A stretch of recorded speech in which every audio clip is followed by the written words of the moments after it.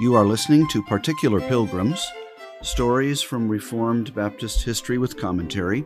I am your host, Ron Miller, pastor of Covenant Baptist Church of Clarksville, Tennessee, and a longtime student and collector of Particular Baptist history. We're on the Man of God Network, brought to you by Covenant Baptist Theological Seminary. One of the more surprising facts about Shortwood is that it was for many years the largest Baptist congregation outside of London.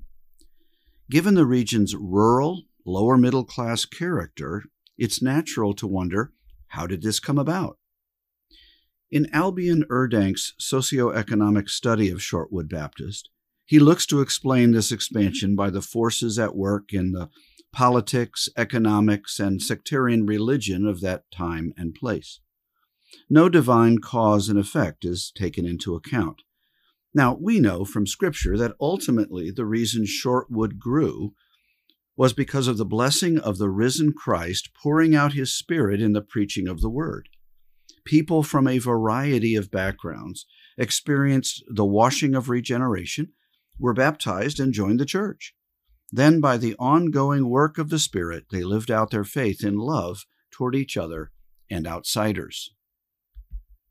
But God also uses ordinary human activities as part of the process to grow his church. The local, national, and even international forces at work at the time played a role, under God's hand, to expand and also contract Shortwood Baptist. Let me give a few examples, all based around the theme of transportation.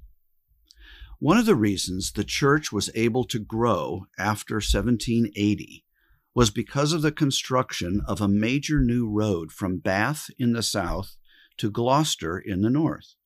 This ran right through the middle of Horsley and also passed through Nailsworth. More roads were added as offshoots, and older roads were widened. These all connected Nailsworth to places like Minchinhampton and Avening, of whom we will hear later. This meant that travel through this relatively remote and hilly area significantly improved.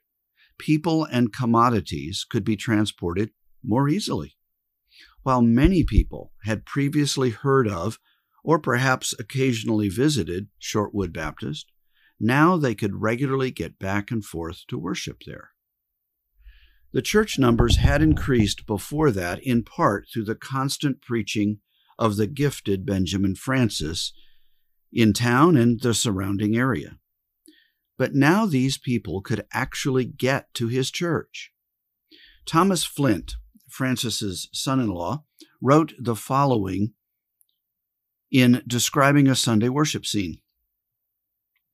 Any friend of evangelical religion must have enjoyed the sight of the several companies descending the surrounding hills on the Lord's Day to assemble at Shortwood, where on the rising ground above the meeting house, one group after another would appear emerging from the woods, some of them coming from 10 miles distant and upwards. Nor was it uncommon for persons to unite in worship under that roof, whose dwellings were 30 miles apart.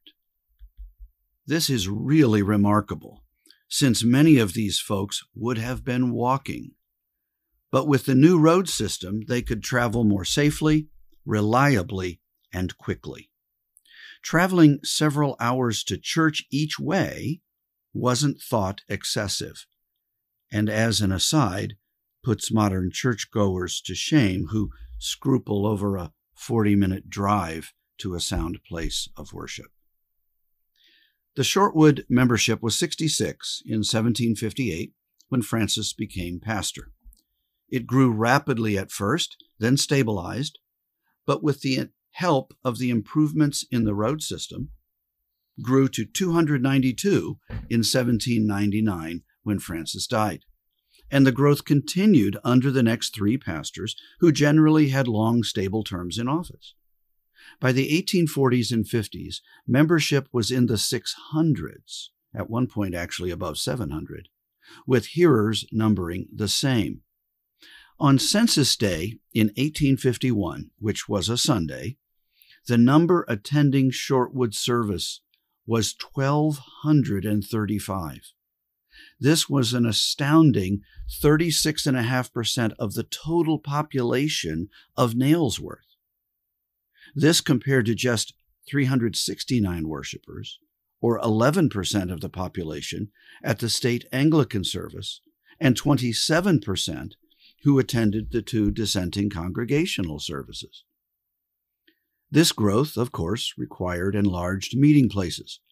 During Francis's ministry, there were 3 expansions in 1760, 1774, and 1787. But the increase was not all gathered into Shortwood. Several churches were planted in Minchinhampton and Avening, and these then followed Francis's pattern of sending itinerant preachers into the surrounding area.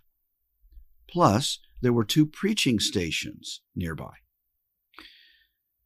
But of course, what transportation gives, it also takes away. Here are 2 examples. First, as the cloth industry moved from home and family-based production into factories, people had to walk to work each day. This could add hours, potentially, to the already 8 or 12 or more hour days. Instead of being at home all week and then walking to worship on Sunday, they were now out every day. This left less time to care for the needs of the home, and so some people stopped coming to church and used the day for rest and gardening. This was coupled with the natural tendency for their 6-day factory life to become the center of people's social lives rather than the home or church. So the fact that they could walk to work and now needed to go to the factory had over time a natural tendency to lessen church attendance, especially among the poorest classes. But a second kind of negative transportation also took place. This was the transport or emigration of people out of England, often to Australia. In the up and down economic world of cloth production, there were times people considered their best option was to start all over. Sometimes this involved the parishes advancing money to those interested in leaving, and even giving free ship transport away. The emigrants were paid half when they left England, and the rest when they arrived at the destination. With a church so heavily made up of cloth workers, Shortwood was affected by all this. In 1839, more than 50 members emigrated to New South Wales, Australia. The church held a special prayer meeting in this regard. This movement of peoples was also encouraged by the government of southern Australia in order to populate the land. They gave, quote, free passage to married couples of the working classes aged 15 to 30. These migrations, as they were called, made up anywhere from 10 to 35% of the church losses in the 1758 to 1864 time period. So these were some of the difficulties that transportation brought, as well as some of the blessings. In our church in Clarksville, Tennessee, we've experienced some similar forces at work. Clarksville is home to a large Army base, and so families are regularly moved out and in every 2 to 3 years. That brings new people to us, but removes dear members. It has the effect of making officer development especially difficult. But larger changes have affected us positively. The large exodus from California over the past 2 years has added many people to our part of the country, including about a dozen just to our church membership. In all this, it's important to remember that these are not ultimately random or natural forces at work. These are events our sovereign God uses to save his elect, build his Son's church, and glorify himself. Thank you for listening today. This is Ron the Baptist, wishing you grace and peace.